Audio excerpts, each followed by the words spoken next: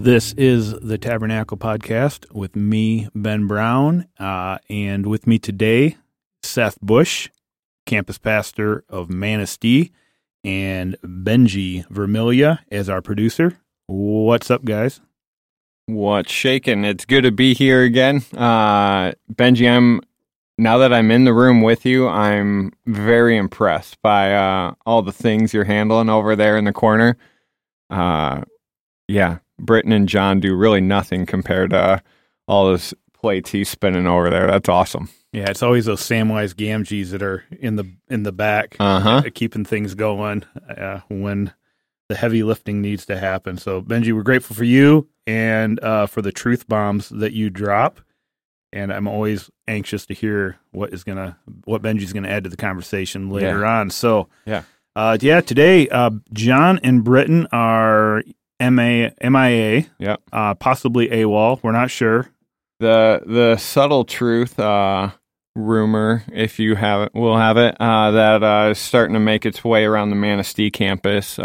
Source, this guy, is that we've let the big guy go. We just haven't had a heart or figured out how to tell the church yet. So, Britton, when you hear this, sorry, buddy, we fired you again. Yeah, and we're just going to stop paying you and just go talk to HR. Yeah, and we prefer not to have confrontation. We're just going to let this all work itself out naturally. That's right. So that's right.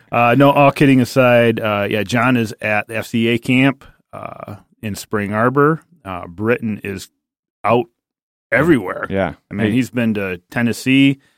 He's covering a lot of ground out preaching God's word, and we're grateful those guys are able to do that. And so you get to deal with Seth and I today, and Benji will still hold down the fort and bring logic, clarity, and truth to the conversation. Right on. I mean, where we were looking to go today is this topic of what it is to be a pastor. This is something that I've had to learn on the fly. Yeah. And we just thought we might spend a little bit of time today because this is something, Seth, you and I have actually talked about a fair amount. Yeah. The call of being a pastor, what that role really looks like, and even just our physical jobs at a church, having to figure out what to make priorities and what we have to let go of, what we have to do to maintain our sanity, our own spiritual health. Yeah. And so it just seemed good for us today to spend a little time talking about that. Because this is really important. In our church, we talk to a lot of people that are considering maybe there might be a call for them to step into ministry at some point somewhere along their path. And I think it's really important for them to have an idea what they might be stepping into and what they might have to prepare themselves for, what God is going to teach them along the way. Some of the tools they might need to pick up and some of the tools they've got that they might have to put down. Yeah, for sure. And that's a lot of what I've been learning.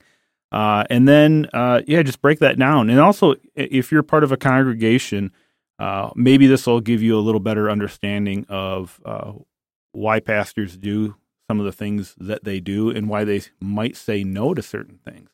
Yeah. And so hopefully this will be something that will bring unity, help some people with a possible life decision, to maybe count the cost of the tower before they go and build it. Yeah, to quote scripture. So, So Seth, I'm really interested in actually hearing from you a little bit more about this because your early college career, you were in vet school. Yeah, you were in vet school. So then suddenly you're moving towards seminary, and we may have covered this in earlier podcasts, but I think I want to touch on that again. What was that change that suddenly, that's a pretty big change. Yeah. Yeah. Because I felt like I had a good plan for my life. Enjoy animals, enjoy the people that own the animals, most of the time. And just, had some great opportunities at a local vet clinic growing up that allowed me behind the scenes, allowed me very hands-on work, dirty work, grunt work, and it was awesome and had a good track. And my early growing up, in terms of junior high, high school, those grades all reflected, hey, like this is doable. This is attainable. And for whatever reason, as I transitioned to college and said, okay, like this is what I'm doing, like publicly said it with my major, with my drive and direction, all of a sudden I can't pull anything above a C on a test. And those C's were like, oh my gosh, it happened. Most of the time, 60% is going to way get you in the Hall of Fame in like any of the major sports. Right. Doesn't really get you there in the world of vet school. And I just couldn't pass a test to save my life. Studied more, failed more. Went to groups, study groups, failed more. And it's like, yeah, there's probably something else here. Okay. And so, yeah, for me, it was that shift of finally listening, to even what the writer of Hebrews talks about, that great cloud of witnesses, both from here, but also those folks that had gone before me in my own life that have been encouraging me. My student pastor growing up, my grandma, Seth, like, you have a call. Like, oh, wow. No, I don't. No, I don't. No, I don't. So, yeah. And it was kind of that slow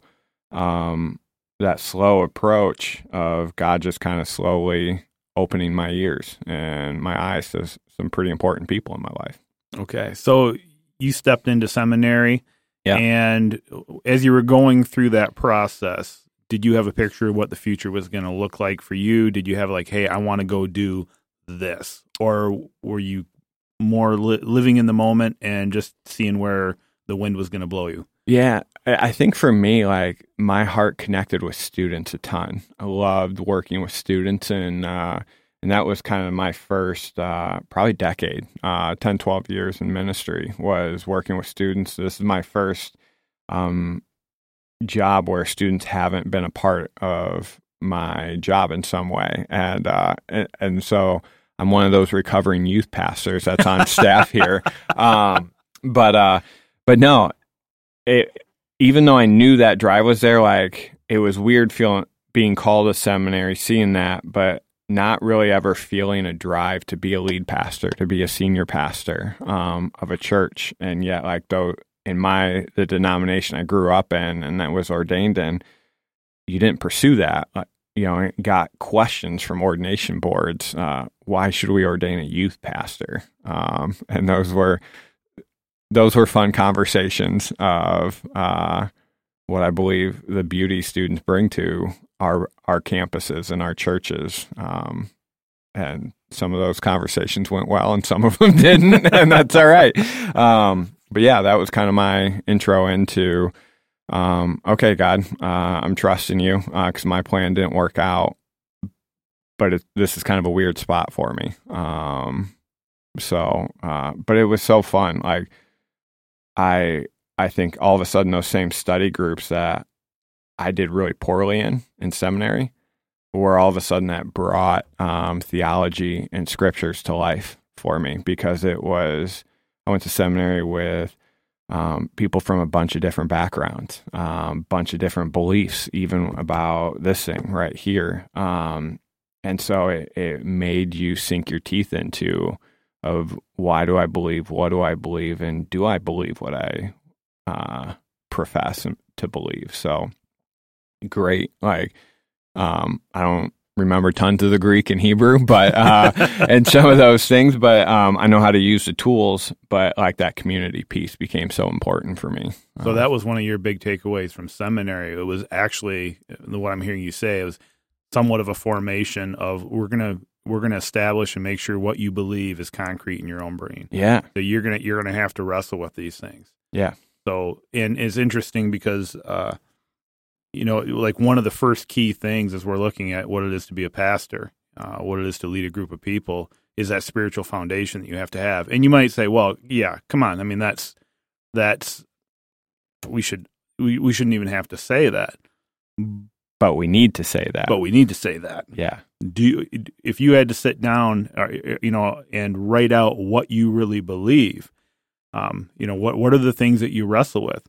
And one of the things, I was actually on a Zoom meeting I think it was last summer, and it was just a church leadership meeting. And one of the questions was, why are so many pastors not only leaving the ministry, and this is in America that was posed, because there seemed to be at the time and still a rash of pastors not only leaving the ministry, but leaving the faith. Yeah. And these were like big time lead pastors who were stepping down saying, I don't even think I believe this anymore. Yeah. And Francis Chan was on this call, and I loved what his answer was, and it hit me really, really hard, like a sledgehammer between the eyes. He says, I think the disservice we have done as a church is we've created environments where people will believe a man on stage, and they will believe what this man is saying because he seems to authentically believe it. He seems to, trustworthy, and he seems sane. And so people will say, okay, because he believes it, I trust him, I'm going to follow him. But what they haven't actually had is their own personal experience with the living God. Yeah. And with that, I mean, that's a big challenge right off the bat is, have you had, and I'm not asking you, I mean, personally right now, Seth, but if you're sensing that call, is what does that look like for you? And it made me stop and go, wait, where am I at? Yeah. I mean, because I've listened to a ton of pastors, and some of the pastors, world-renowned pastors that I've spent years listening to lectures and that were really transformative in my walk have fallen. Mm-hmm. And that can be crushing For sure. when that happens. Yeah. And it really, I'm grateful to Francis Chan for saying that, because it really made me examine my faith and what has it been built on? Has it been built on me trusting what some of these human men, sinners, not perfect, have said? And then if they fall, if they struggle, if they suddenly walk away from the faith or something, what am I left with? Yeah. And that forced me to really examine that foundation of, have I had that experience with the living God? And what does that look like? And how do I continue to maintain that? Yeah. Because without that, you're going to crumble. Yeah. You're going to crumble. Even at the Basics conference we were at, one of the things I wrote down that Alistair Begg said, the second we stop preaching, the only thing that saves is the second we stop having something to say, or having something worth saying. And because what Chan just described there is what we would call a con man, right? Mm-hmm. And so it's that reminder that what Jesus said, wolves can put on sheep's clothing too.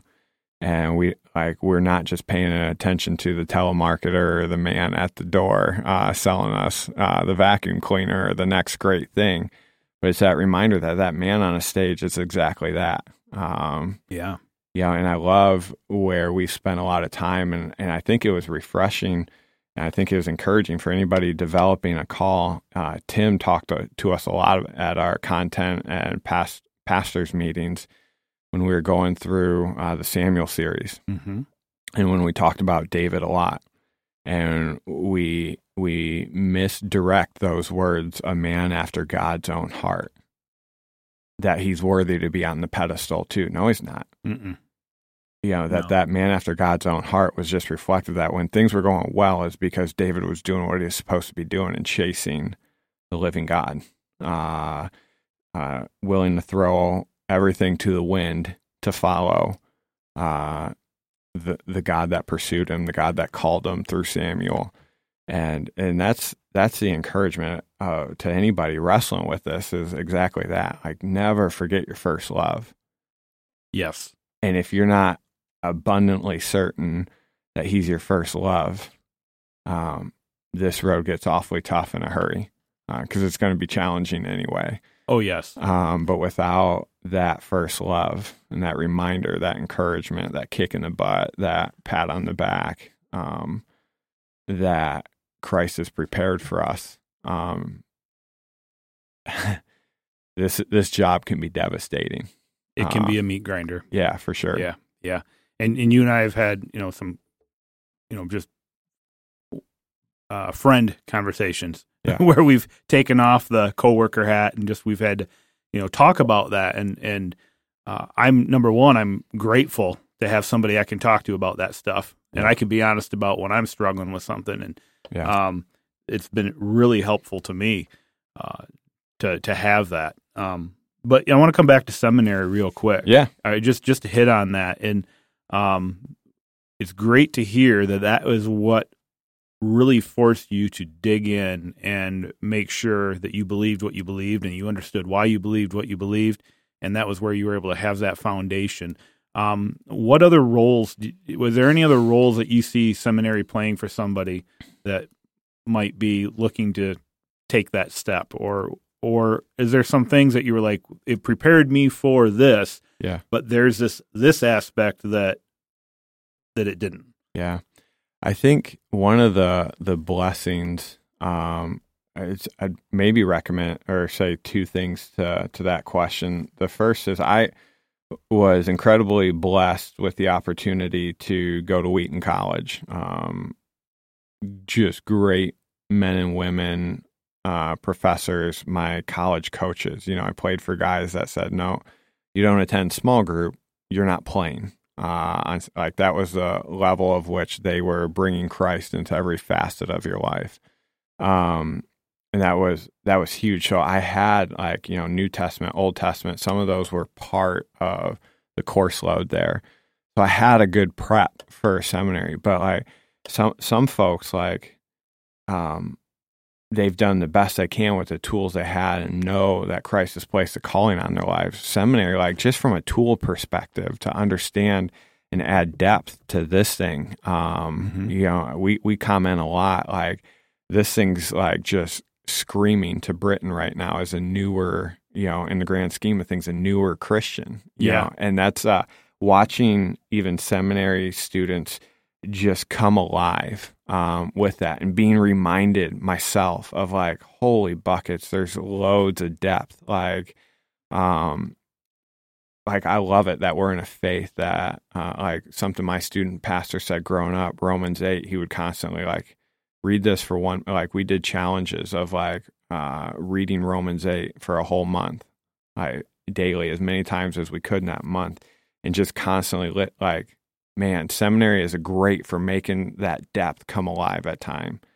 And the other thing I'd say, and I didn't fully grasp this yet because I was 25 and had the world figured out.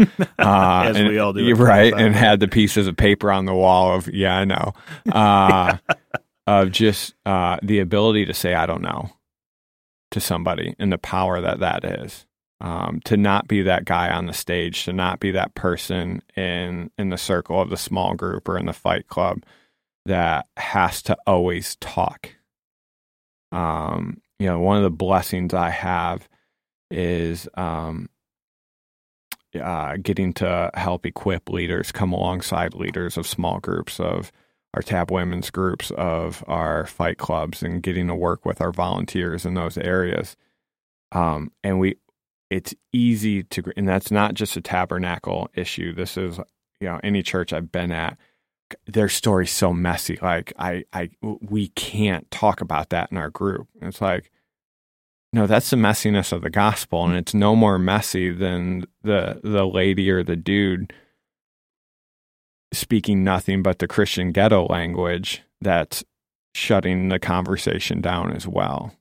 That table, has a seat for everybody at it, and brings all of our messinesses. And I was so appreciative of my pastoral care professor, of our ability to say, sometimes the greatest thing you'll say is silence, is I don't know, of just being with and on the journey with somebody.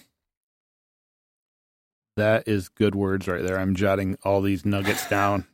And if I had to sum up a lot of that right there, it's humility.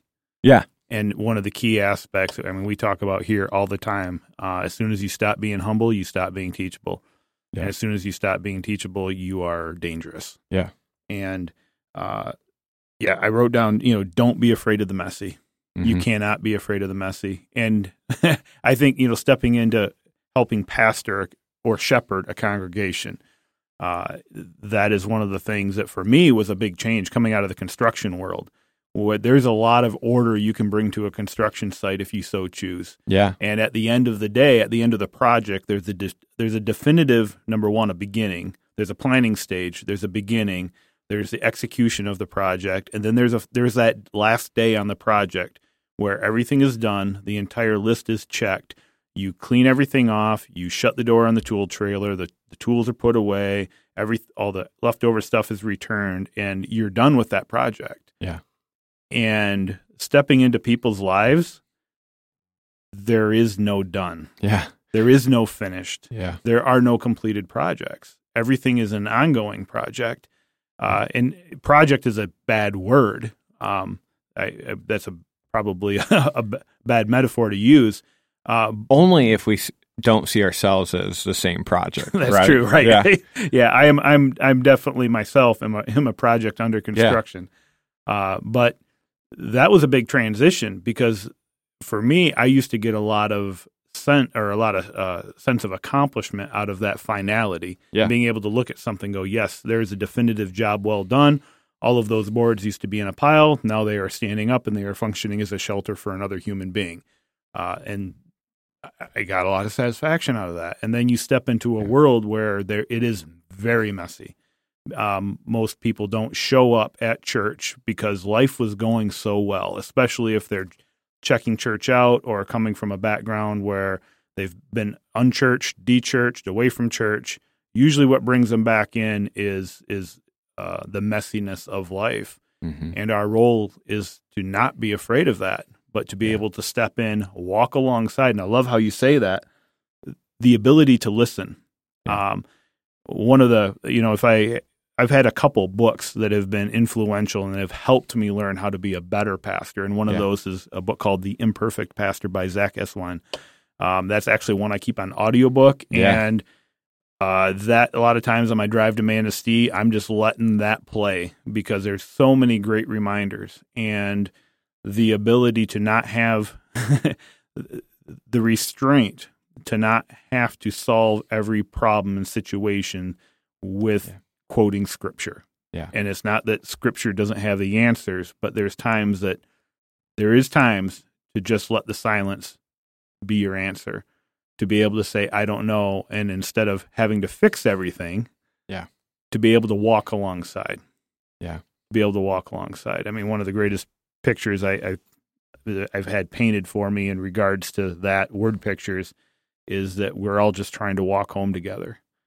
And some of us are just charged with helping make sure people who are stumbling along the way can get up and are still able to walk home as we're all trying to walk home towards heaven, towards Jesus. And being with people.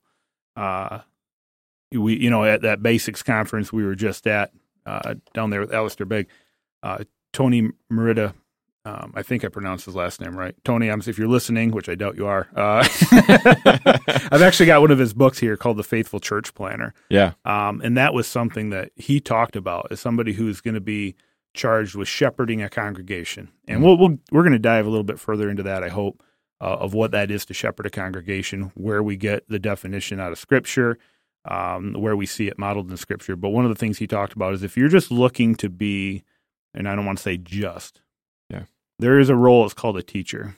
And there are going to be people that are predominantly, they're going to be speakers. Yeah. And that's okay. That's needed.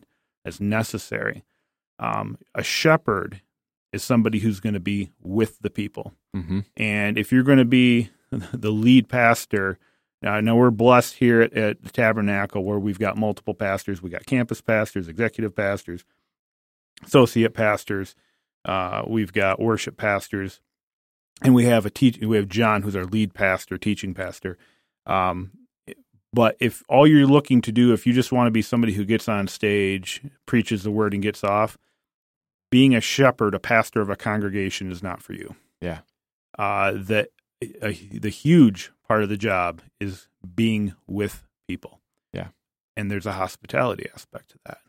And that's actually something I see you do really well, and I'm going to make you uncomfortable because I'm going to compliment you here. But check, yeah, uncomfortable. Yeah, check. yeah. Well, when I'm sitting over there, John does that to me. But But no, that's important. And I'm not, we all have areas. Yeah, it's like, For we sure. can grow on there. For sure. But that's something that, at least for me, being friends with you, working with you, I see you being hospitable. I see you being with people, and especially being with the people in the town that you live in, and that you've chosen and intentionally chosen. No, I'm going to make this my home. Yeah, I'm here for the long haul, and I watch you do it, and I'm like, man, that's somebody who is making me better at hospitality. As Matt Hughes says, as a musician, you always want to be the worst musician on the stage. And the reason is that's the only way you're going to grow. If you're always the best musician on the stage, number one, you probably got an ego. Number two, that's good. Number two, you're not really going to grow. Yeah. And that'll challenge your humility. And for me, being able to, as a pastor, like when I see other people that have those qualities that help me grow, man, that's awesome. Yeah. Because number one, it keeps me humble. Number two, and it's just easy to grow then. Yeah. So, on that note, I mean, we're kind of bouncing all around here, but we're starting to get into a little bit more of the practical application. Yeah. Where you're going to find yourself spending time. And if you don't like being with people, it's tough. It's tough. Yeah. Yeah. But I think it's an important distinction. Like if someone's listening, it's like, shoot, like I would call myself more of an introvert. Like, no, that doesn't disclude you from ministry at all. But it's learning. So learning to do those calculated things well, and we're going to dive into that a little bit later of how to say no, these healthy boundaries. But learning to do, okay, like what are those calculated ways that I can extend myself that do bring me naturally out into the community. The schooling years were just so informative for me. And I'm a firm believer of you get into schools, you get into the community. Because you take schools out of a community and all of a sudden a lot of communities are disappearing off the map. That's the one thing that may hold them there. Grandparents go to sporting events, go to their grandkids' things, go to the things. Parents, you're following kids, you're helping encourage, shape, direct, steer kids, dropping kids off, obviously. So if we can get into the schools, we have a great chance at being in the community. That's my philosophy of ministry. But the people that, they have, you have a mind for seeing like systems, right? And so, and for people like a Martin Rizzi that have entrepreneurial brains, like, okay, like get into the Chamber of Commerce, get into those things where you're putting yourself like for that introvert or for that person, like, no, you can do community. You can get there. Oh, yeah. Don't do it like me. Do it like you. And find where God has blessed you with passions. We have some guys, I love the fact that we have a guy like a Zach Robinson here. And we have other one of those guys, like he wants to change the culture of the golf course he works at over in Manistee. And he just constantly wants to bring more guys in there that are calling guys to men's leagues, to some of these other things, to change the culture of those places. Well, that's doing ministry. You're being a pastor at that place. Yes. And maybe that's a good point to hit right there. You can be a pastor and not be getting your paycheck from a church. Absolutely. And that's the secret sauce here, is we actually have, and you just hit it, there are pastors all over working in machine shops, working at golf courses, working at lumber yards, working on a job site, working at hospitals, working... You name it. Yeah, and there's probably a group of people around you that if you are truly living out what we believe about Christ, about the resurrection, about the Spirit, about eternity, if we're truly believing that and living out all the things that we believe that are all tangled up and entailed in that, there's going to be people who are going to look to you when the fertilizer hits the ventilator in their lives. Yeah, for sure. And we hear stories about that happening all the time. So, maybe you're not sensing a call to, well, I want to go work at a church, or I want to go work with this parachurch organization, or I'm going to go be a missionary. Mm-hmm. Here's the deal. We're actually all called to be shepherds. Yeah. Shepherds in our own home. Mm-hmm. The most important place to be a shepherd. Yeah. And that's, another danger of ministry. We're just going to keep bouncing all over the place here. Yeah. But is that we can get so wrapped up in the professional congregation that we have, that's outside our home, that we can actually neglect the home that we have. And so with that, it might be a good time to jump into a little bit of scripture here. And I got, a passage from a book by Eugene Peterson I want to hit before we get done, that every time I read it, it kicks me right square in the forehead. Yeah. But yeah, a great place to start if you want to reference and you want to start diving into what it is to be a pastor. There's a couple places to go. One specifically, Ephesians 4, and starting in verse 11, reads like this: "And he, being Christ, gave the apostles, the prophets, the evangelists, the shepherds, and teachers to do this." Verse 12, "To equip the saints for the work of the ministry, for building up the body of Christ, until we all attain to the unity of the faith and of the knowledge of the Son of God, to mature manhood, to the measure of the stature of the fullness of Christ." So, and it goes on to talk about, so that we're no longer children tossed to and fro by the waves, that we're able to discern deceitful schemes. But it talks right there, one of the main roles of the shepherds, the pastors, is to equip the saints for the work of the ministry. Yeah. It is not to make sure that everything ministerial-wise gets done, but it's to make sure that Zach Robinson's, all of these people that we've got, that we hear all these wonderful stories about, how they're changing their workplace environments. We've shared a lot of those stories. That making sure they've got the tools that they need to be effective out there in the world. Yeah. We're called to be in the world, not of the world. That's a whole nother sermon right there. Right. But yeah, we're not called to, just create an environment where everybody gets to come and huddle up and be sheltered from the world. But we are called to equip the saints. So that means there's going to be teaching, there's going to be encouragement, there's going to be mentoring, there's going to be this is an apprenticeship, right? So so we better be sending people out like, hey, here's your hammer and nails. Get to work. Exactly. And if you think about it, and this is a crazy thing to think about, but you and I have been apprentices of Christians that have gone before us, that were apprentices from other people, going back decades, going back centuries, going back thousands of years to the original apostles. Yeah. And that tradition has been carried out. This right there, the equipping of the saints, has been carried out for centuries. Yeah. And man, that would be I would geek out on that, only because I like spreadsheets and lines and all that type of stuff. But just to see what that trail looked like, that connects me personally, connects you, connects our church all the way back. I even think about the people who have mentored me, and then being able to meet some of their fathers who were mentors, and they were missionaries, and then who were those. That's amazing to me. Yeah. And it's nothing short of a miracle that happens. Yeah. Nothing short of a miracle. So yeah, the equipping of the saints, man, for the work of the ministry, for building up the body of Christ, that we're all looking for unity. And that's one scripture that you can go to, Ephesians 4.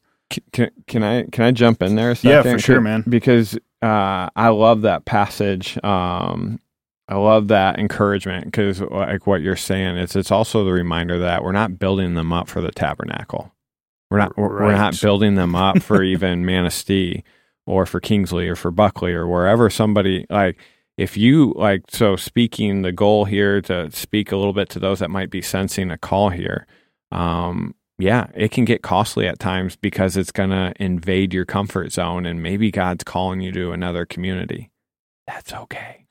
You know what I mean? Like, if he's done this much, we talk about providing for pastors, calling pastors, apprenticing pastors for thousands of years, and he's lined up the dominoes, in your life in a very noisy world to bring you to a place of saying, hey, I want you to go. I want you to go. Do you not think he's going to provide for you along the way? One of the biggest hurdles that we had to coming on staff here, and it was our own mental hurdles, was the girls are in a good place with school. The girls are in a good place at our former church. We're thankful coming from a church that loved us well. We couldn't possibly no, they've done just fine. They've had an easier time of transitioning than maybe we did. Yeah, and that can be, wow. I'm glad you touched on that, because that can be the fear of the unknown. Yeah, fear of creating discomfort. Yeah, and you're right. Just watching your little girls, man, I think you could take them anywhere and they just figure out how to thrive. Yeah, they just. I love watching one of your daughters over at my house for my daughter's open house, just running around picking flowers, and I'm like, this little girl, you could take her anywhere. Yeah. And she would just figure out, she would be content. Yeah. She's going to find something beautiful about it. Yeah. And, the fear of change. Yeah. And change is hard. Yeah. And for that person feeling a call to ministry, don't weaponize the things of your life. Like we have a natural temptation to want to do what Abraham did. Hey, I know you've given me this blessing, God, but in terms of him having Isaac, but like, is it me or is it Isaac? Is it going to be this call that I'm leading you to, that I'm going to provide for you on, that I'm going to steer you on, encourage you on, comfort you on? Don't go pulling an Isaac on me. Are you going to follow? Yeah. Well, and it doesn't necessarily mean that everybody's called to pick up and move. Yeah. For sure. There's, and that's the craziness is we look around just our staff, people who have made a choice in life. We're going to step out of maybe a traditional secular job and step into a ministerial role, and we're going to apply ourselves full time to that. Is the diversity of the staff. I mean, we've got people that have literally moved a third of the way around the world, Victoria. We've got John, who grew up in Haiti. We've got you that's been Midwest. You've been, and then we've bounced. Yeah, you've bounced. Martin, who's been in Michigan, moved around a lot. Britton from Oklahoma, he's moved here. Oh, and Ben Brown from right up the road, where God's called you in place, right? Like and that, like, for me, actually, personally, that was a little bit of a struggle. Going, man, these people have moved and they've done all these things. I live a quarter of a mile from the lot that the house I lived in when I was born. I live on the backside of my grandparents' old farm. Yeah. I've grown up and I've been in the same town literally my entire life. Yeah. And by the comparison trap, I often would look at that and go, man, maybe I'm not being faithful. Am I being scared? Am I called to move somewhere? Oh, but who better to love Kingsley? Well, right? Yeah. And that was finally something is digging into, like, what is it to be a pastor? Is it mean that you do pick up and move? Yeah. Is that one of the, and what, at least for me, my experience is what I'm learning is, like, no, there might be a chance that God's put you in that place. You've been there for a while, and he's going to call you to be there, but your role in that place might be shifting. So going from being Ben the carpenter, Ben the guy who's going to build you a pole barn, Ben the guy who's going to, finish your drywall or something like that, to Ben the guy who we're going to call when when a loved one dies. Yeah. And that's been an interesting shift for me in that community, and in this community. And for me personally, I have sensed, at least for the time being, until God shows me otherwise, is no, that's my community to be in. Yeah. To be, just to settle into and to be a part of. And there's scriptural places for that where, you don't have to completely uproot, but there's times that God calls you to, and that's for sure. And that so there isn't a right or wrong to any of that. It's just, that's one of the things I think that many people are going to come up against. Well, and I think, you did. Pastors have to summarize each other, right? Because we have way too many words. That's right. That's why all these podcasts are increasingly getting longer. That's right. But chase the calling, not the checklist, right? That your calling's going to come differently. It's going to look different. And the commonality, the calling, if it's a calling, it's going to be from Christ. Yes. To build up Christ's body. Yes. And to learn to celebrate that. If there's pastors listening to this, don't worry about if the kid, the gal, the person doesn't look the same as you. Mm-hmm. Christ's body will be better for it. And to me, like, that's what I keep getting reminded about the beauty of our staff is how, we joke and tease that this is a land of misfit toys. But we're like the broken down things, to the claymation Rudolph, the weird trains, the weird Jack in the Boxes. Like, there's so many different types of toys on this staff, so many different types of personalities that allow me as a pastor in some ways, thinking of a situation where I needed to hand something off. There were people better equipped because of the relationship they had. Well, I'm the pastor, I should step it. No, like, these two people have a direct relationship, staffers here at church. So let them go to the person. Yeah. They have the relationship. They're going to be able to draw that person out in an encouraging way rather than, shoot, like, I haven't talked to that pastor much. Right.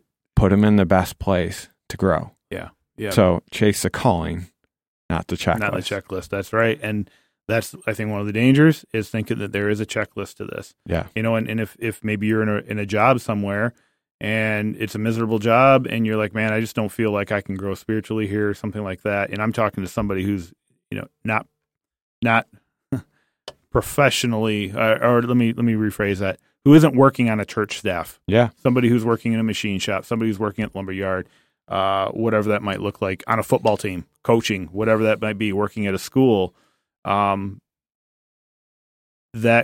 direction, the next good thing that God's going to put in front of you is going to be very unique. Yeah. And just as I look around here at our volunteers, at our ministry leaders, many of whom are volunteers, who are devoted. I mean, man, they make this place rock. Yeah. They are the ones that are, I swear, they do so much for this congregation, and we couldn't do it without them. Yeah.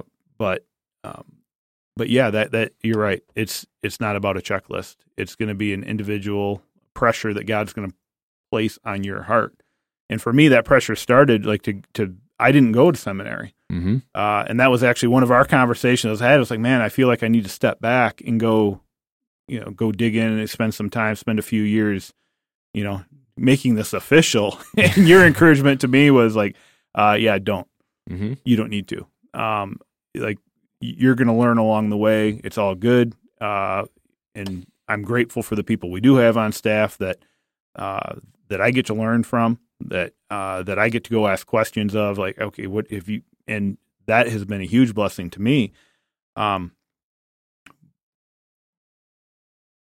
for me, that pressure that I put on my heart, actually, it was more of a being able to minister to people with the skills I had. I had these carpentry skills. Yeah. And I can remember the first time on a job site talking to this guy. His name was Denny Chappell. And I was running a big construction project in Traverse City. He was doing the HVAC on it, and he told me, he's like, hey, man, I'm not going to be here next week. Just so you know, we're going to be good to go on this project, but I'm going to be on vacation. And I was like, oh, where are you going on vacation? And he's like, well, I'm going to, I think it was Honduras. Yeah. And I was like, that's an odd place to go on vacation. What are you talking? Like, yeah, what? Yeah. And he's, well, it's a mission trip, and we go down and we build houses for people that don't have houses. And at that moment for me, like, that was a definitive moment in my life where I saw this guy who I really respected. He was a good dude, always filled with joy. I didn't know he was a Christian. I mean, he just was but I enjoyed being around him. Yeah. And there was something about this guy that was different. And when he said that, I just remember, like, I was like, tell me more. What are you doing? Like, man, a lot of times we're just going, it's 4 stakes in the ground, 4 posts, some light framing, 10 by 10, tin, no door. And he told me the story about the last trip he was on, being down there, and this woman, single mom, 2 or 3 kids, standing there just crying the entire time. Yeah. And for me, it was like there was something, and I was like, this is going way back before, this is BC, before I was what I would call a Christian, but there was something about that was like, I want to do that. Yeah. I want to be a part of that because there's something good and noble and right about all of that. Denny, the next time you go, I want to go. Yeah. That turned into and I never did get to go with Denny on a trip, but I got to go to Haiti and be a little part of a construction project there. And that became part of my pastoral call. Yeah. Was able to go to work for a local parachurch ministry, Freedom Builders, that's what they did locally. It was taking care of critical home repair needs for people who couldn't afford it. And it was all volunteers and, just a bunch of people from all these different churches coming together, doing a lot of work on a lot of single-wide mobile homes to help people along. But the whole goal of it was pastoring them, was an opportunity to talk to them about Christ. And for me, that was my entrance into ministry, into being a pastor and being able to be in people's homes and listen. And I didn't know what I was doing. Yeah. I did not know what I was doing other than I was going to church and I was going to Bible studies. And, I would say I became a saved Christian before that, in between all that. And that's a whole longer story. But being able to pastor to people right where they were in their own homes, and I wouldn't even use that term. Yeah. All I knew is I was trying to share my experience of strength and hope with them. Yeah. And help them with a tangible, physical, basic need at the same time. And that just progressed from there. So, the path is going to look that's awesome. Unique. Yeah. It's going to look unique for you. It's going to look, and what that looks like. But to be a shepherd, really at its basic form is we're guiding people towards Christ. Yeah. Are we guiding? That's a great question. Are you guiding people towards or away from? Yeah. That's always a good heart check too. I'm going to stop talking for a minute and let you go for a minute because I feel like I'm dominating this. No, that's good. But people I think what I hear in that is at every path along the way, there wasn't the grand plan. There was just the next. You say this a lot to our staff, and I'm trying to say it more to our Manistee staff. And no, we're not trying to quote Frozen, but what's the next good thing? What's that next good step? Mm-hmm. And it's that reminder of no, it's not Frozen that we're quoting; it's Scripture that we're quoting. We're going back to the Psalms. He'll be a light to our feet and a lamp for our path. Yes. Might not be the clarity that we think of with our, the headlamps that you and I carry in the back country with 300 lumen or whatever, but there's enough there. Mm-hmm. So just take the next step. Yeah. Just take the next step. Yep. Take the next step. And if it seems good and if it requires a little bit of faith, and then there's having solid mentors around you, solid people, solid brothers and sisters in Christ that you can talk to. Yeah. Does it line up with Scripture? Does it seem like something God would ask somebody to do? Always weighing things against that. Yeah. Man. That's good. Yeah. So, another great book of the Bible, if you want to, get in there and study some of the qualifications of a deacon or an overseer. So just to back up a little bit, the word pastor actually comes from a Latin word, which means shepherd. Yeah. And Paul lists and he talks about, often he refers to the leaders in the church as overseers, which is episkopos in the Greek. And I'm just stealing this from gotquestions.org. Right on. My lack of seminary is overcome by the internet. But then in Titus, he refers to them as elders, presbyteros in the Greek. There's a couple different offices there, but the word overseer, the shepherd, the pastor, is really talked about a lot in 1 Timothy. And Paul, and in this book of the Bible, this letter that he wrote, he's writing it to somebody he's raised up in ministry, who he's left in charge with a group of people. Yeah. So this is somebody, Paul's been Timothy's mentor, mm-hmm. and just jumping into this, I mean, in our Fight Club, this is one of the go-to books of the Bible. This is like Fight Club 101 here that we talk about, because there's a lot of good information for dads, for husbands, for anybody who's looking to lead their family well, who's looking to step up in their responsibilities in their church. It's from here, a lot of the if you want to become a member of the Tabernacle, we pull a lot of the qualifications, and the conversation we have about that membership comes right out of 1 Timothy. Yeah. And to just jump right in, as Paul is talking to Timothy, who he calls my true child in the faith, in chapter 1 and verse 5, he's telling him this. And he's giving like, this is the main purpose of what we're trying to do here, Timothy, as we're shepherding this congregation. It says this: the aim of our charge is love that issues from a pure heart, and I got to flip the page, and a good conscience and a sincere faith. Yeah. So starting right off there, the aim of our charge is not fame. The aim of our charge is not, maybe a little bit easier work week. The aim of our charge is not having everybody like us. The aim of our charge is not fill in the blank. But the aim of our charge, the main goal of what we're trying to accomplish, as if we're pastors on staff at a church, if we are ministry leads at a church, or if we are pastors at our job site, the aim of our charge is love. And where that comes from is us maintaining a pure heart, a solid faith, or a sincere faith, and a good conscience. Yeah. So right there, that's putting so much emphasis, I'm finding, on the maintaining of my own spiritual, my spiritual connection with Christ, going all the way back to what you said towards the beginning of this, remembering our first love. Yeah. Because believe it or not, working on a church staff, it can happen where you're going day to day, you're getting the things done, you're checking the boxes, but you're getting distracted from that first love. Yeah. Yeah. And that's, man, Seth, is there anything that's jumping out from you on just that verse right there? Well, I think for me, like, I love the fact that,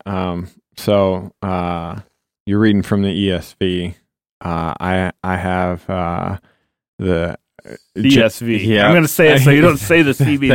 Thank you. But like, I love. We pointed out some differences up at the table, but like something that just caught my head was I have goal, you have aim, right? And so I think of myself as someone that enjoys shooting a bow, shooting guns. I'm not always hitting right where I want to hit, right? So it's this thing, but it doesn't stop me from the next shot, the next repetition, to try to get better. And so I'm always shooting for that mark. Sometimes I do it well. Sometimes I don't do it. Sometimes I don't do it well. Both are important for people to see, right? So we're modeling that person. Like, if you're feeling a call, you're not perfect. Good. Yes. Good. Yes. Show your church, show your small group, show your ministry, both sides, where you get to apologize and say, hey, I didn't do this well. To the pastor that can go to his church. I think of myself, and this is not me being a good guy, because it took me too long to figure this out.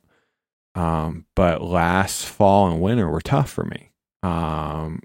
Needed to jump into some counseling. I wasn't proactive with the yellow flags that I saw coming up, and then the red flags that I saw, I didn't respond to those well. But being able to go to my staff, you were at that meeting, late December, early January of this year, and to say, I'm sorry, I didn't have my best foot forward here. And, I had fallen out of, I haven't fallen out of love. I had just, sometimes we get so laser focused on something, we get tunnel visioned and we miss the big picture of that first love. It's the same thing as what the Pharisees did. They did it with the law. I did it by not routinely putting myself in a position to be in relationship with others. And so struggled with a season of loneliness, of what I've been told is called circumstantial depression, you know, and being able to own those things. Well, that's freeing for me.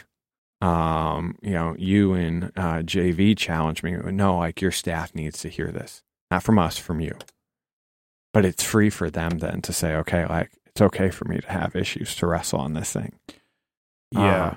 Because this whole thing to be, you know, now the goal of our instruction is love. Love's a two-way word, right? Yep. And so, like, am I in relationship with something? Am I loving something that, you know, with Christ, the person that shortchanges that love, it will always be me, right? I'm not reciprocating. I'm not spending time. I'm not feeding myself in my relationship with Christ. But in the same way with my staff or my work, is it work that is in relationship with me, that'll wrestle with me, that'll challenge me, that will encourage me? Because I need that just as much as, that's why I think it's so important from the top down at our church. We don't have one teacher. We have multiple teachers, because it puts then our butts in the chairs to hear God's word. Yes. And if we're not humbling ourselves to be in relationship, then, you know, as that, lost my spot, we'll never even be able to possess a pure heart, a good conscience, and a sincere faith in our own life, let alone from the lives we're trying to lead and encourage and shepherd. Yeah. So, you know, a couple, like essential qualities of a pastor, and we're gonna keep going in 1 Timothy here. This is gonna end up being a 2-episode one. I can just see Benji, so we might as well just tell John and Britton they're off the hook for next week. Yeah. I don't know. We'll see how this goes. But like those essential qualities, you know, when we were talking to Tim upstairs, and like he had one word for us: make sure you say this word, and it's humility. Yeah. You got to stay humble so that you stay teachable. But then the second thing I wrote down is what I was hearing you say that's going to help us maintain a pure heart and a good conscience is transparency. Yeah. If we are pretending that number one, if we think that we have to be perfect, and then we have to put on a face that we're perfect, if we have to put on the face that our kids are perfect, you will crumble. Yeah. I think my experience has been that. Yeah. And the more transparent and honest about my shortcomings, and being, especially having trusted people around me, and I'm so grateful for the staff, man. I got a little might have displayed a little emotion at the annual meeting there talking about you guys, but how dare I? But you know, as I said, joking around, but I'm honest. Like anybody on the staff, I'd walk to Mordor with them, just because the trust, and I have learned I can be transparent with you guys, and that we've been able to build a culture that we can be transparent with each other. That we can honor each other's shortcomings, that we can help hold each other's arms up when we're getting tired. Yeah. And that for me is when I'm able to say it, when I'm able to actually say that, it's like, guys, I know I'm supposed to be leading the pack here. I'm exhausted. I'm tired. I'm struggling. My faith is getting iffy. And when I'm able to say that, or, you know, and you're not the only one on staff that struggled here. Yeah. And you're not, like, it goes around, and there's times many of us are struggling at the same time. And when we sit down and we talk about it and we say it out loud, that's where, for me, that's where the pure heart and the good conscience comes from. It's like, I just confessed this. I just put it out there. Yeah. And now I have people that are, number one, going to help me. They're going to hold me accountable, and not in a way of, no, make sure you get all those spreadsheets all done and for us by Friday. No, talk about holding accountable of, are you trying to be the guy? Yeah. Are you willing to accept help? Are you willing to, all of these things? And man, I tell you what, that's such a blessing. Yeah. And that's how I've been able to maintain, that good conscience, the pure heart, and then constantly, like as you were talking about, having a group of people around that are spiritually pouring into me, a sincere faith, So I'll be honest, like I actually have to oftentimes be able to step away from the tabernacle, from this church, and seek outside voices as pastors, as messages, different books to maintain my own faith. Because there's times I need to be fed, and it can, at least my experience is in the church that I'm on staff at. Sometimes that can be a challenge here. It's good. We're learning creative ways and new ways of doing that, like getting together as staff and doing a Bible study together, and then hearing that's helpful for me. Yeah. But being able to maintain that faith, there's times like we do flex weekends here where we each get a chance a couple times a year to go, not come to church here, go to another church. And just be part of the congregation there. Just go and you don't have any responsibilities. You just get to go and be. And that's really, really important. That's really important. Yeah. Or for that introvert that's listening, don't go to church today. If you're a quiet person, be okay with going down to the beach, cracking your Bible open, because God's going to give you enough of a reason to worship down there if you're down there early in the morning, late at night. Yeah. It's that thing of something I heard you say, but you didn't say, was boundaries. What are the limitations of your heart? What are the limitations of your life? What are the limitations of your family that you need to hold in place? Yep. I've done that insanely poorly at times. It's a joke now. It was almost a matter of broken relationships in my house. The summer of 17, like you bring that up with my wife, Heather, and she's like, you're going to get an eye roll. And it's like, okay, let's talk about that show. 'Cause that's what it was. Like, that was a fest, for me, like, I mean, you know this about me. And you encourage this in me of, I love being a dad. I tease my girls that it's the second best job I have in my life. And the first is being Heather's husband. Those are my two best jobs. Sorry, Tab. You're third. Yeah. But like, we had really young kids. They're still young. They're getting, that's another talk. But, because of all the commitments I said yes to, because of all the boundaries I let slip, I was going to miss 17 bedtimes in a month with no emergency calls. And that's not the church's fault, because they asked. It was my fault for saying yes. The things that the church had going on, our student ministry, good. Our small group, good. I led a small group team at that church. Good. I led, an assimilation team, Christian ghetto talk for, a welcoming team. Like, how do we integrate people in? Good. I had the leadership team. Good. But too much good all of a sudden can not have God in it. And it got to a point where I needed called out on. And Heather acknowledged the beauty of like what we were engaged in. Seth, I don't take joy in calling you away from any of these things. But you're wondering why the girls are so grumpy with you when you get in, when you come back, when you miss a bedtime. They don't know any different. You are their dad. And there should be no greater joy in your life, because there's no greater joy in their life than the dad that loves them. And I need you to prioritize that better. And that was a good call, because that pastor at that church that I started at, as we had our first kiddo, he passed away very shortly thereafter. He said, Seth, you love that kid with everything you have. We didn't know if it was a boy or girl yet. And he said, don't you dare let this church be your mistress. Oh, dang.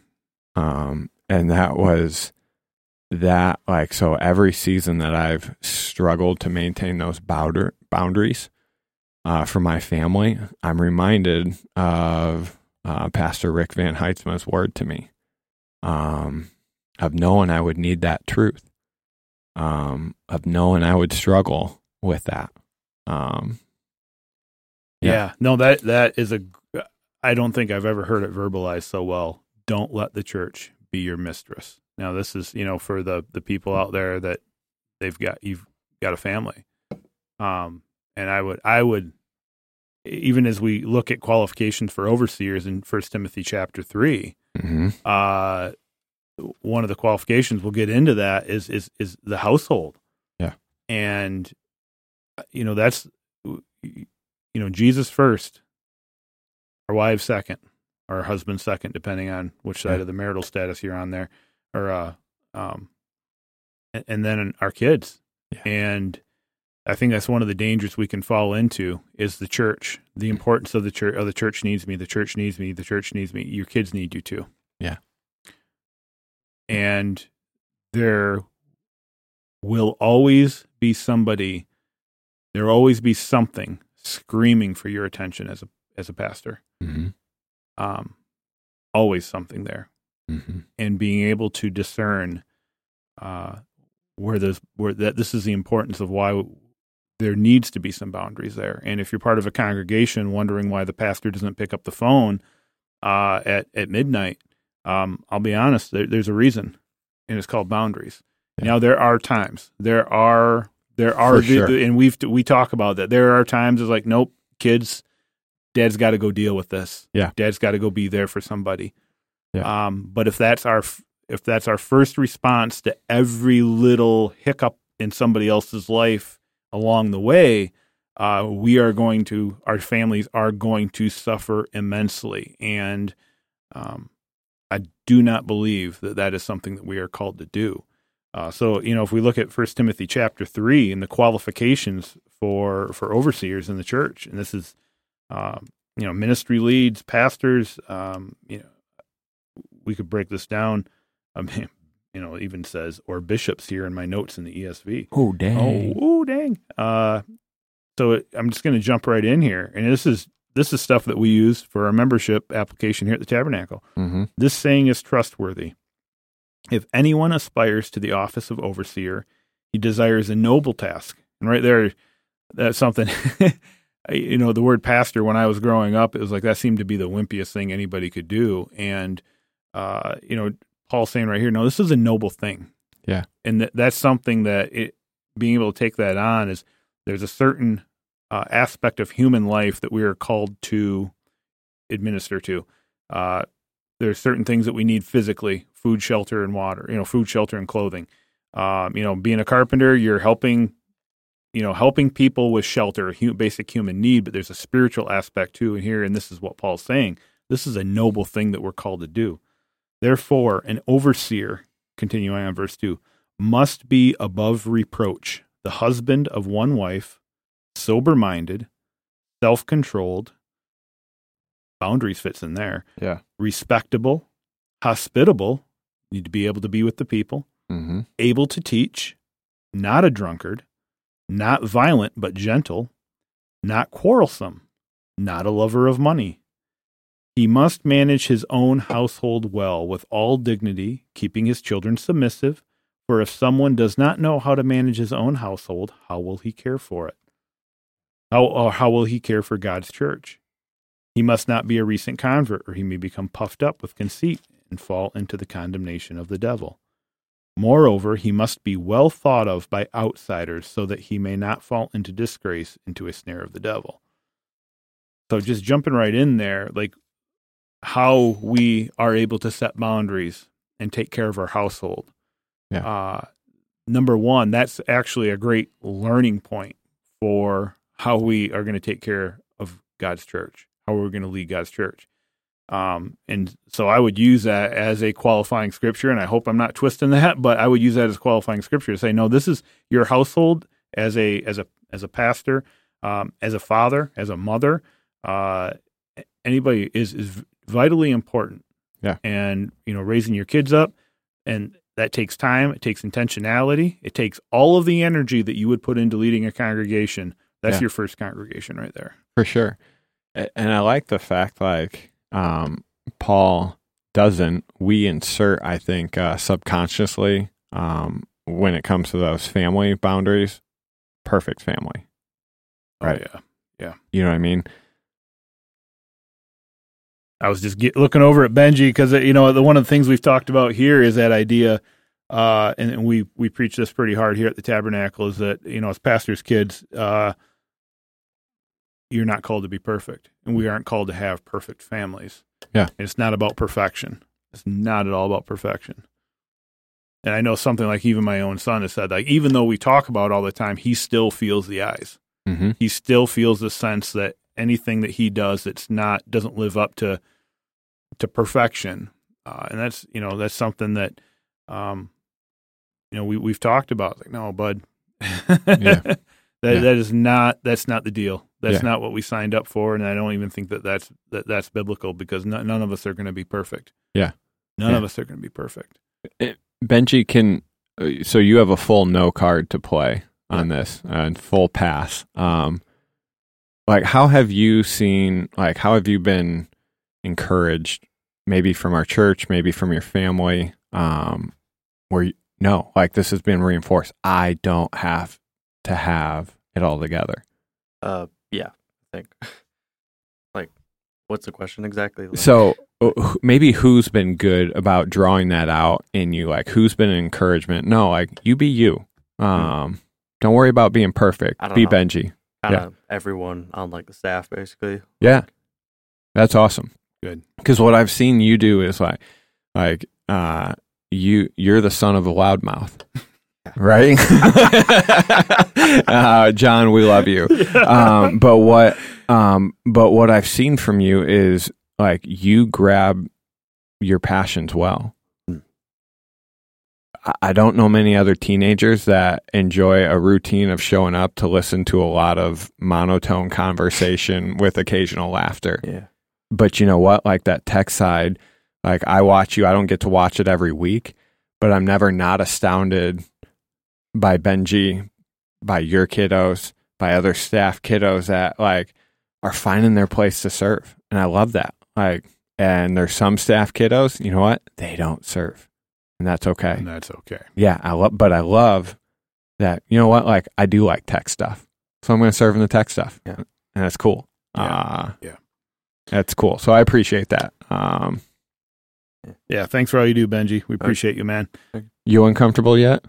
Kind of. Okay, all right, cool. All right. We'll shift the conversation back over to us here.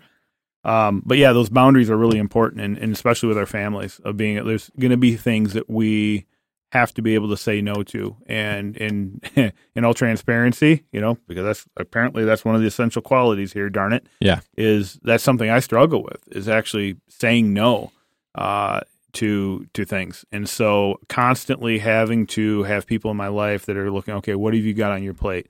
Mm-hmm. Why are you saying yes to that right now, Ben? Mm-hmm. That doesn't, like, nope. You need to get to your daughter's cross country meet. You need to get to your son's band concert. You need to get to your daughter's 4-H, 4-H exhibit that she's doing. That stuff is going to go away soon, and they need to know that their dad is there and that they are loved, and that and everything goes with that.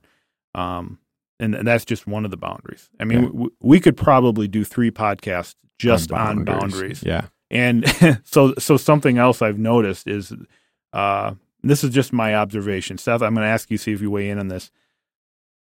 There's this thing called codependency, mm-hmm. where we will try to make people happy.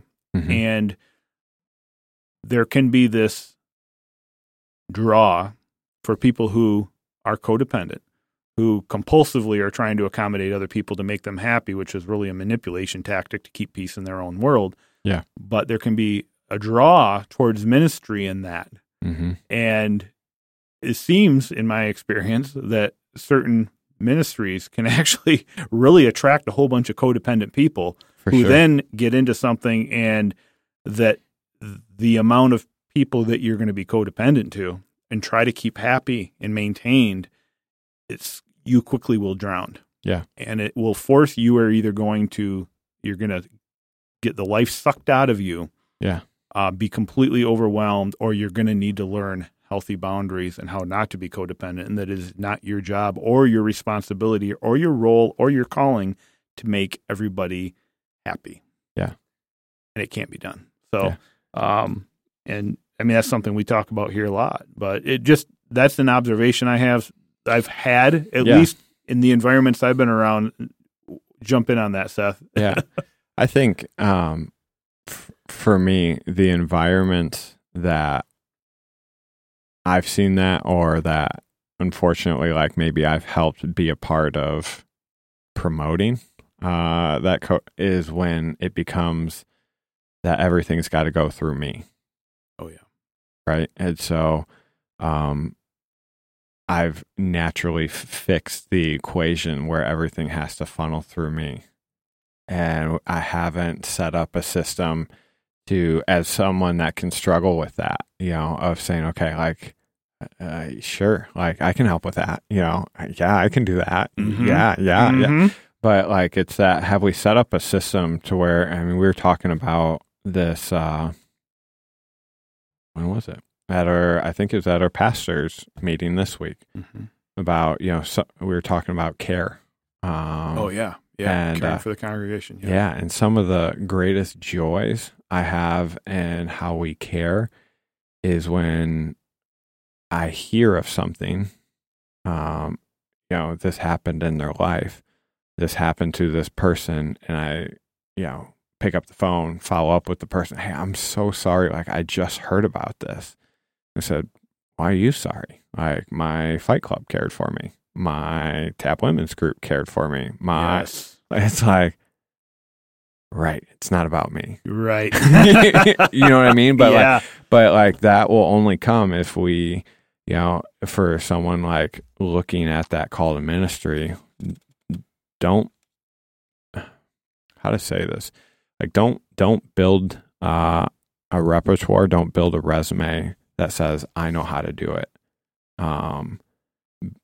Build a resume that says, we know how to do it because we know who to follow. That's right. And it's not me, and it's not you, and it's not JV or Britton or any other staff or Victoria, whoever, you fill in the blank. We know how to follow Christ. Yeah, and that's really, really important. And part of following Christ in that is in number one, I want to say good job equipping the saints to do the work of the ministry. Mm-hmm. When you've got leaders, ministry leaders, volunteers who have really hard day jobs that they're doing out there, they're coming and they're leading a fight club, they're leading Tab Women's group, they're working with a small group, or they're leading a ministry or something like that. That they get it. Yeah, it's not about getting a schedule for ushers together. That's an opportunity to get to know people. Yeah, that later on when life happens, they get to step in and go, no, my real responsibility is I get to love this family really, really well right now. We're going to make sure they got groceries. We're going to make sure that somebody gets up to the hospital to see them.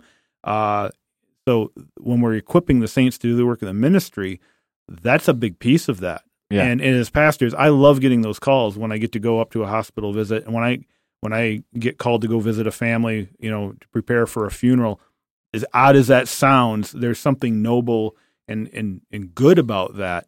But I'm right there with you. When I find out that the group of people, their church within the church, has been that they've been caring for each other, and like, no, guys, we got this. Yeah, I know how to love people. We know how to get groceries, Pastor. We can take care of this. Yeah, go back to your Bible study. Right. Okay. Thanks, guys. Yeah. So that is, man, good job equipping the saints. That's really great. That's really, really great. And I've completely lost my train of thought here right now. We're talking about boundaries. Yeah. Sorry, man. We're kind of jumping all over, and I've got just a bunch of notes written on this pad here. And we've been talking about equipping the saints to do the work of the ministry. We've been talking about some different boundaries. We've been talking about seminary, no seminary. We've been talking about some of the personal struggles, some of the essential qualities. As we're going through there, that qualification of overseers. Keeping ourselves above reproach, and part of that is written there in 1 Timothy in verse 2. Healthy boundaries. Mm-hmm. Who we're going to be with, who As our friend Joe came spoke to our staff last week, there's times if 4 feet is good, 6 feet is probably a little healthier. Yeah. And if you're somebody that struggles with boundaries, man, this is good practice. Yeah. We don't want to be in we don't put ourselves in situations that I think the term I heard is always run everything through the front page headline filter. Mm-hmm. If this was plastered on the front page of a newspaper, yeah, is that something you want out there? Yeah. And keeping yourself out of, like, making sure you got healthy boundaries, men and women, being very cognizant of that. Yeah. Just keeping ourselves above reproach. And I hate to say it, yeah, but people outside the church are looking for reasons, yeah, to say, aha, see that man of God, yep, who preaches, look. Yeah. And so it's really important because that's a reflection on Christ. Yeah. And I think, the importance of that, is bigger and broader than just our vocational time, right? So it goes into our passions or our what do I want to say? Our personal lives. And so, I'm just a connoisseur of craft beers. But is it worth your witness? Is it worth the ministry? I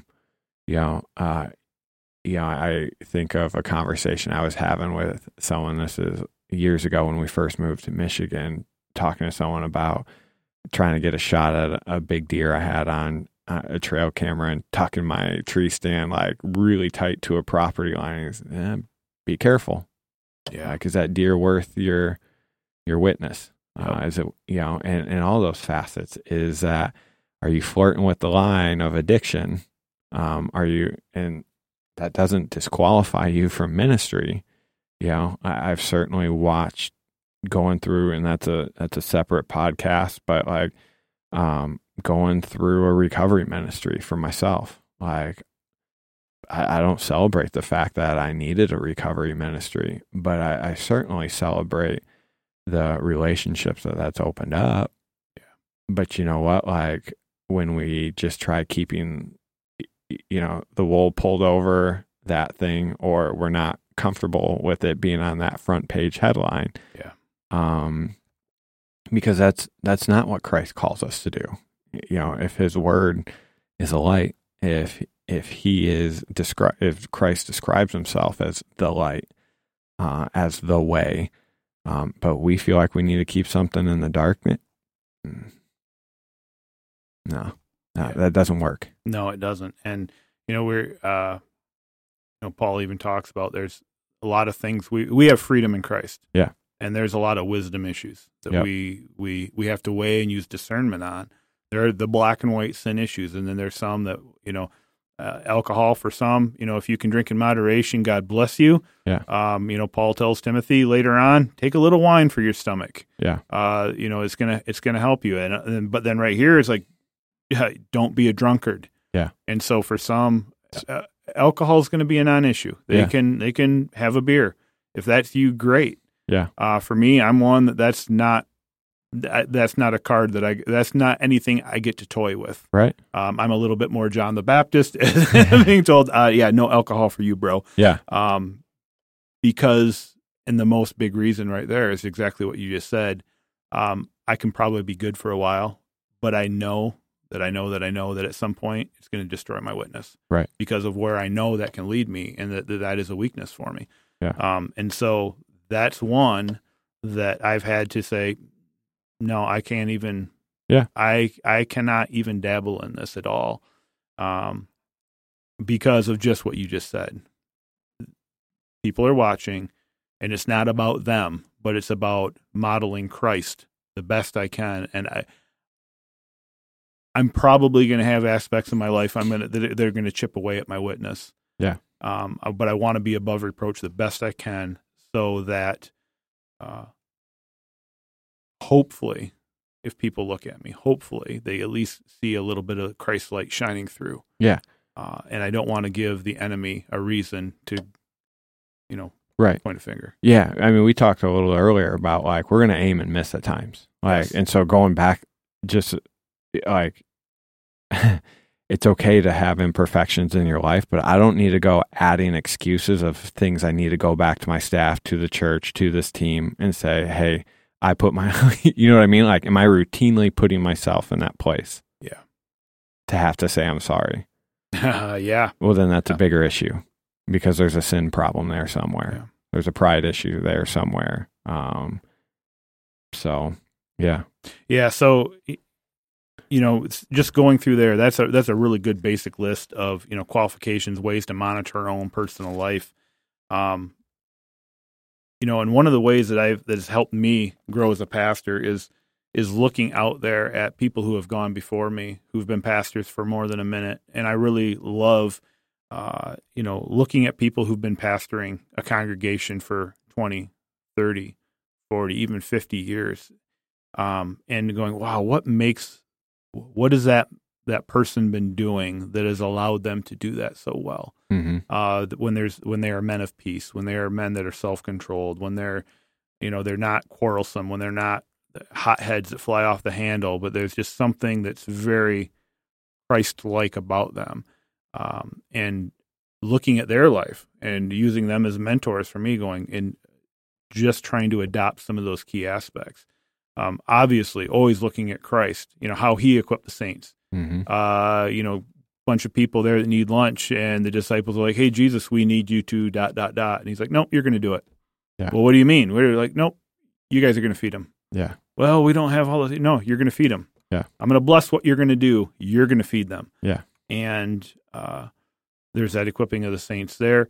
That happens. So we're following Christ in that. And for me, though, it's helpful to be able to look at other men of God a little bit closer, that maybe I even get to have a conversation with at some time, or I get to read a book that they've written about their experience. And it's important to know, this is something I feel really compelled to say. We are not going to find perfect pastors. If you want to rip the rug out from any pastor out there, you probably won't have to look too far. Yeah. There's going to be men of God who are doing their best to follow Jesus, that they're going to have a theological difference from you. Mm-hmm. However, or that one thing that you can even point to is like, no, scripturally they're off right here. That does not necessarily discount everything else that they've said that is true, good, just. Yeah. They've got a spot. Yeah. I've got spots. I promise you. If I was aware of them, I would be doing something to take care of them, to work on that. Yeah. And when God convicts me of certain things or points things out to me in Scripture, where it's like, oh, I never saw that before. Wow, now that makes sense. This one, maybe a small rock issue or something.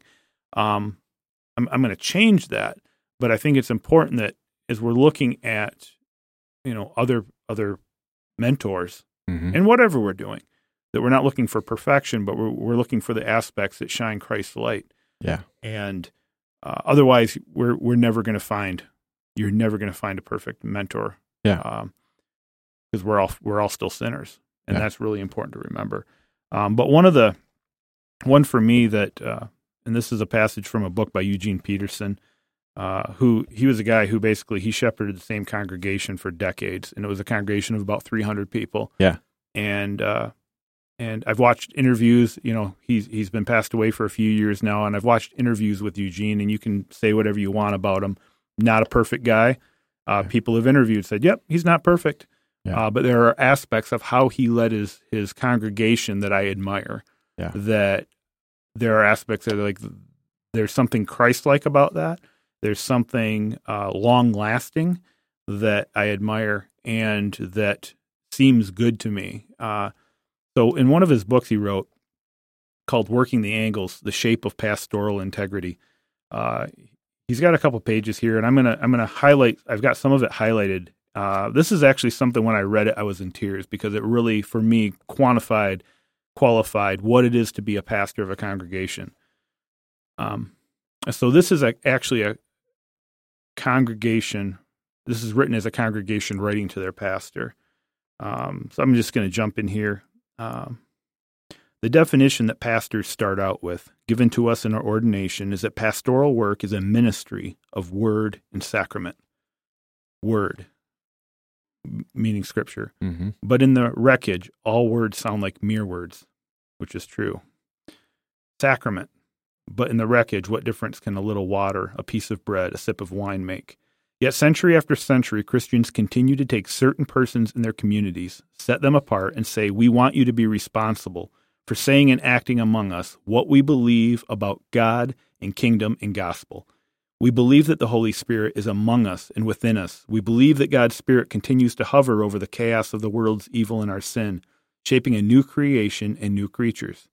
We believe that God is not a spectator in turn amused and alarmed at the wreckage of world history, but a participant in it. We believe that everything, especially everything that looks like wreckage, is material that God is using to make a praising life. We believe all this, but we don't see it. We see like Ezekiel, dismembered skeletons whitened under a pitiless Babylonian sun. We see a lot of bones that once were laughing and dancing children, of adults who once made love and plans, of believers who once brought their doubts and sang their praises in church, and sinned. We don't see the dancers, or the lovers, or the singers. At best, we see only fleeting glimpses of them. What we see are bones, dry bones. We see sin and judgment on the sin. That is what it looks like. It looked that way to Ezekiel. It looks that way to anyone with eyes to see and a brain to think, and it looks that way to us. And so this is a congregation. So we believe these things, but what we're seeing in our real life doesn't. It's a mess. Yeah. That's the messiness that we were talking about earlier. He goes on, but we believe something else. We believe in the coming together of these bones into connected, sinewed, muscled human beings who speak and sing and laugh and work and believe and bless their God. We believe that it happened the way Ezekiel preached it, and we believe that it still happens. We believe it happened in Israel and that it happens in the church. We believe that we are part of the happening as we sing our praises, listening believingly to God's words, receiving the new life of Christ in the sacraments.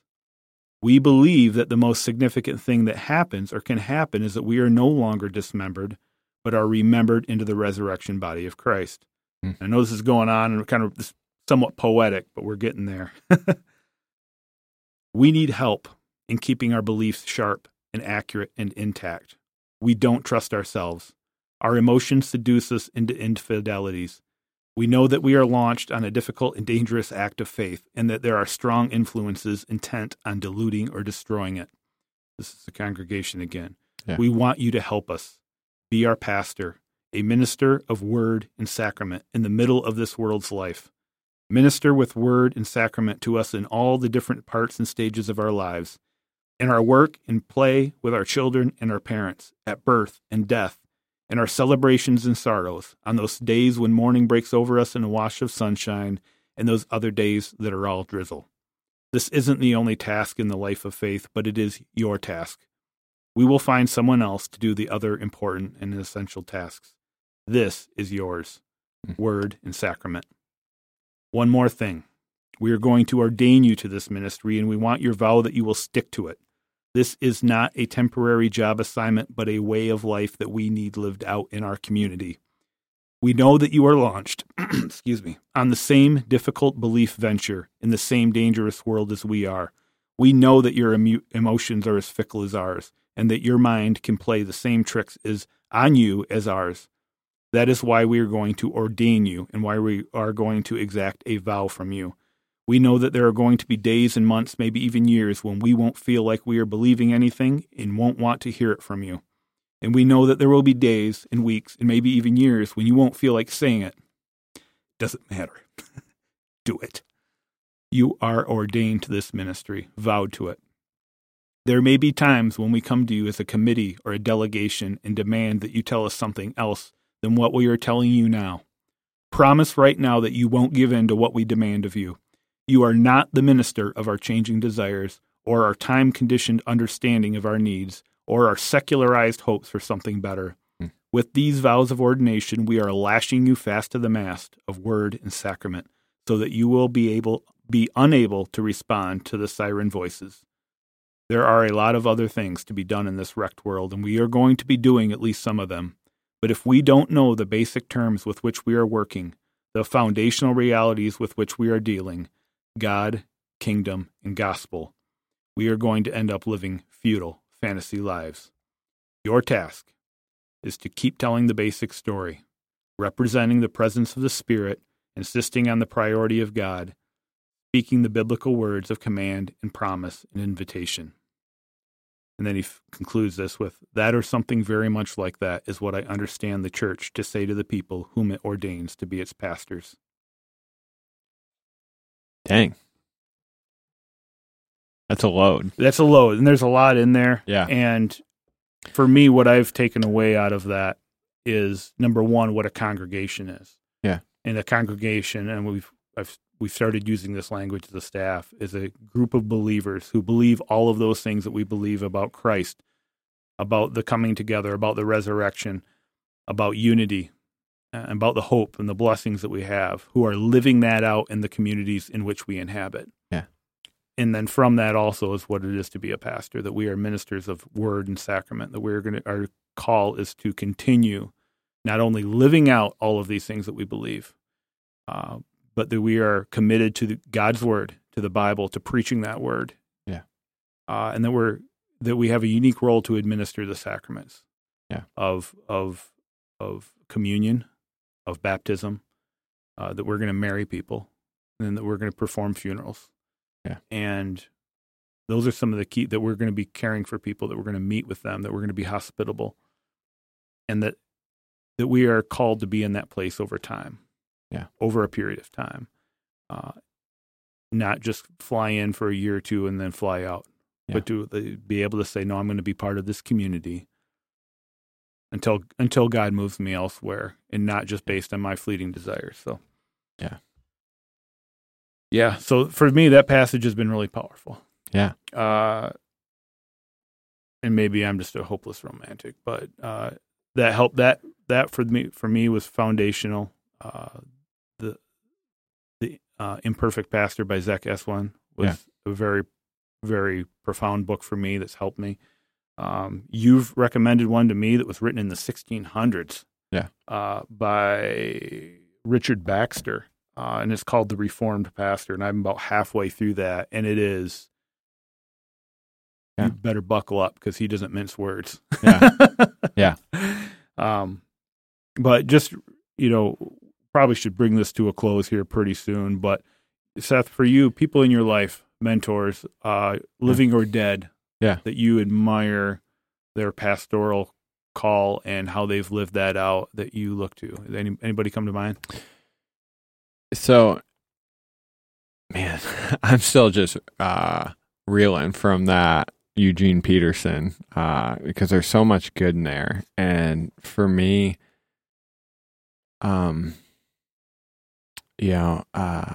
there's been a load of folks. I'm very thankful for the folks that have stepped in. And for me, I can struggle with words on a page. I do. Like, retention, community has been huge for me. Eugene Peterson's been awesome. I've thoroughly enjoyed another book of his, The Contemplative Pastor. I would rather do. I don't want to think. You know what I mean? But that importance of slowing, of monitoring. He's written wise, certainly one of them. That Baxter book you recalled too.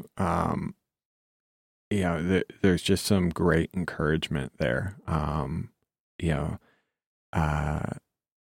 Of course, I would draw a blank. Unfortunately for me, you mentioned this earlier. Mark Driscoll broke my heart, but was a huge. He made it safe to blend. Not being to turn the other cheek, the meek and mild always, but being okay with being an authentic me. Mm-hmm. Got to do it healthy. And that's certainly what I think I've learned from him. But then when I bring that into the context of relationship, which has been huge for me, Tom Posma, a guy that is about to retire as a sergeant detective in the Mason County. It's taught me a ton about how to pastor well, because he's shown me as an elder of what it meant to say, I know you're not perfect, Seth, but I've got your 6. And teaching me what it means to be okay with and trusting my backside to somebody, knowing that my backside's pretty messy right now. Rick Van Heitzma, mentioned him earlier. And I only had a year and a half with Rick, but someone that taught me just a gentleness about shepherding was incredible. Golly, I've got, this is a weird thing, but I've got a tattoo on my arm, and inside of the bricks of the lighthouse are men that have impacted me. I think that's probably the accurate way to say this. You talk about shepherds and role models, mentors for me. That list is long, but guys like Matt Bronson is just a dear friend of mine, but has taught me how to seek out safe places, and that's okay. To seek out safe people, and that's okay. That's